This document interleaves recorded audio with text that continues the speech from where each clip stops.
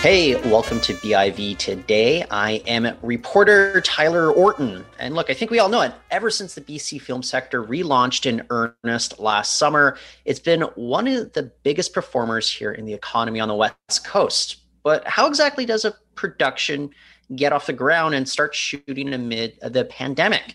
Joining us today to lend some insights, it is producer Dylan Collingwood. He's CEO of Tilt 9 Entertainment here in Vancouver. Dylan, thanks for joining us on the show. Thank you for having me. So you have a new movie. It's filming right now here in the city. It is called Corner Office. It features some very notable names. Tell me a little bit about this project and how it got off the ground. Well, every project we think takes about 5 years to get made in the end. It seems like it's always a constant up and down. So with this particular project, we were financed to do a completely other movie that fell apart due to scheduling with the lead. And so there we were sitting in Los Angeles with a big chunk of money. And so we started calling people and said, I mean, big chunk is relative in the film business, but we started calling people and saying, hey, have any scripts that are great that we can make, up in Vancouver? We have this fund. We need to spend it before the end of the calendar year. Can you help? So Corner Office is one of the ones that came to us.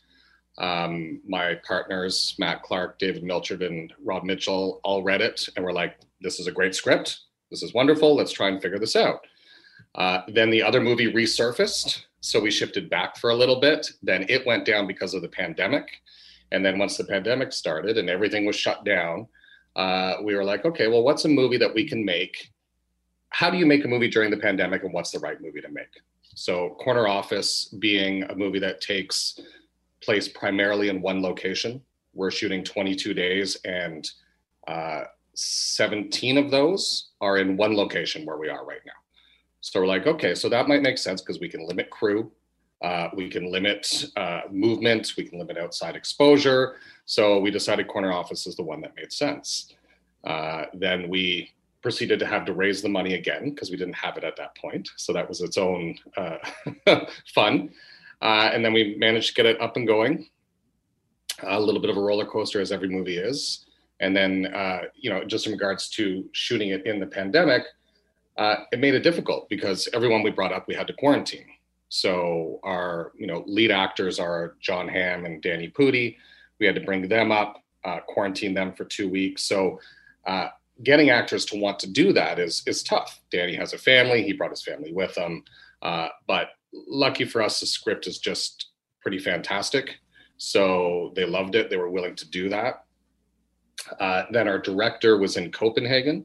So bringing him in was difficult. And he had to quarantine for 2 weeks. Our director of photography is from Poland. That was also very challenging.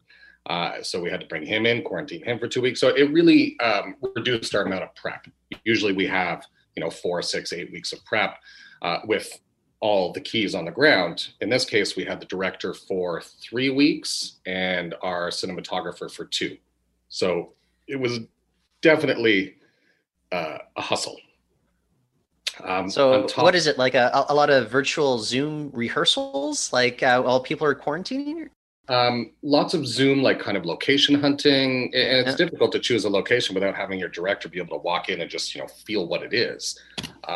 So there was a lot of Zooming, a lot of pictures, a lot of talks, but still, until we had him on the ground, everyone, the art department, the grips, the electrics, everyone's just kind of waiting to figure out what it is we need to do.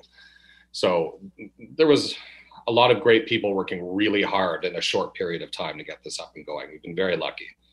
Then add COVID on top. So right. We're testing everyone twice a week. Everyone's wearing all their PPE, double masks, face screens, the whole works. We have a COVID compliance officer on set whose job is basically to walk around and say, you're standing too close, move away, make sure you have your mask on. Cleaning company that is in here basically the entire time we are. So 14 hours a day, we have people going around cleaning all the high touch areas. So and then on the weekends, we do a full spray before we come back the following week. Okay. It's intense. But you know, does that add to kind of the budget considerations as well when you're thinking of all these new safety measures? Extremely. The tests are, and we're a low budget film. I mean, we're not, we're privately funded by equity investors here in Canada. We don't have a studio behind us. We don't have a network behind us. So it's not like we can afford to have anyone get sick. It's not like we can afford to cover a delay, a push. You know, John Hamm is shooting 22 of our 22 days. He's literally in every single scene. So we can't run late. So yes, it huge for us. And also just the cost, because testing people is $200 a test, plus bringing the people in. So we're testing, 50 to 60 people twice a week. So for a low budget film, it's quite a huge cost for us. We definitely had to raise more money because of COVID. But what's interesting, because we filmed a few things now during the pandemic. We do another series called Conversations with My 2-Year-Old, much smaller in scope, but we still filmed that in November. It finds like a lot of things are almost more efficient, because what has to happen is people have to come in sort of pods. So your lighting comes in and sets it up. Your wardrobe comes in and has everyone dressed. They come in and set them, then they move out. So there's kind of like this change of pace that almost speeds it up a bit, because in regular back in the normal days of pre-pandemic, we'd have 4 or 5 departments just flood in, set everything up, and then try to adjust, and sometimes that chaos really slowed things down. So it's interesting how it is. I'm very curious about kind of the international talent. Like, you have to entice these people to come into Canada, make that commitment to the mandatory quarantining. We even have kind of those official federal government hotels that some folks are going to have to go into for 3 days. Is there, and do you envision like maybe kind of more opportunities for domestic talent to kind of emerge, just knowing that it might be a little bit more hoops to jump through to get that usual maybe American talent to come in here? I think so. And I think that's already started to happen because, funny enough, the film business is busier now than it's ever been, which is very bizarre. But it's also just because Vancouver feels safer than a lot of other places in the world in the way that we've dealt with this pandemic. And I think it's already increased the opportunities for domestic talent, which is wonderful. Because a lot of productions, the TV shows, the Hallmark movies of the week, it's easier for them to hire local talent and not have to quarantine for 2 weeks. And the hotel thing, as we all know, is brand new. If we had had that limitation, that would, of course, added to our budget extremely. And then at the same time, may have deterred people from wanting to come up. Yeah. Well, the other thing that I'm wondering about is, you kind of touched on it though, but like how Vancouver is as a jurisdiction to come and work in versus some of the other traditional, competitors out there, say, Los Angeles, Atlanta, even Toronto. Like, how is Vancouver stacking up right now as a place to get that talent to come and work here, knowing that it is as busy as it is? I think we're at the top of our game at the moment. I mean, just in sort of the pecking order of things. Los Angeles is pretty much shut down. There's still stuff going, but it's very limited. Atlanta, my understanding, is pretty shut down, and also just the insurance issues that they have in the States versus what we have up here. I know I think they've regulated in the States, but the longest time they couldn't even insure cast at all. So that caused a huge ripple. Toronto, just because I think the numbers are higher than they are here, I think has definitely been hit. So people are trying to come here as much as they can, and they're trying to do stuff that's a little bit more long-term. So if it's a series, it can be worth someone coming up and going through the 3 days in a hotel and the 11 to 12 days in quarantine if they're going to be up here for an extended period of time. Where I think it's going to really help, and I'm not sure if I'm answering your question properly, but where I think it's really going to help domestic talent in Vancouver is that the smaller roles that are still great, the guest star roles, the roles that only play for a week or two, they're not going to be able to bring people up as much because no one's going to want to do that. So I think it'll increase our talent pool being able to get work. And it's also just because it's safer. I think everyone's going to start showing up here for quite a while. Now, as a producer, though, one of the considerations you have to make, especially as you mentioned the fact that, the city's never been busier in terms of the film industry right now, though, is getting the crew that you need. Like, everybody's in high demand. And how tough is that right now to make sure that you're, lining up all the behind the scenes people that you need for a production? We were very fortunate because of the quality of our project and the people that we'd already attached in advance. So, the script is fantastic. I don't think it's a script that usually gets made here in Vancouver because it's not Canadian content. So funding it is a lot more difficult because of its budget level without being able to get any assistance from Telefilm, or also the tax credits are very low on this side because we're operating as if it's a production service tax credit instead of the Canadian incentives. So a movie like this doesn't usually show up here. But with us having Pavel Edelman as our director of photography, who did The Pianist and all of Roman Polanski's movies, our director being an Oscar winner for a short he made called The New Tenant, John Hamm, who everyone knows why John Hamm's great, and, Danny Pudi. And then also we attached an exec producer, Ted Melfi, who's the writer-director of Hidden Figures and St. Vincent. So because of that kind of pedigree that we had on it, it was very easy for us to get crew. Easy is relative. It was still difficult, but we managed to secure some of the best crew in Vancouver because they were looking at this as an opportunity that's different than what they usually get to work on, working under someone like Pavel Edelman as our cinematographer.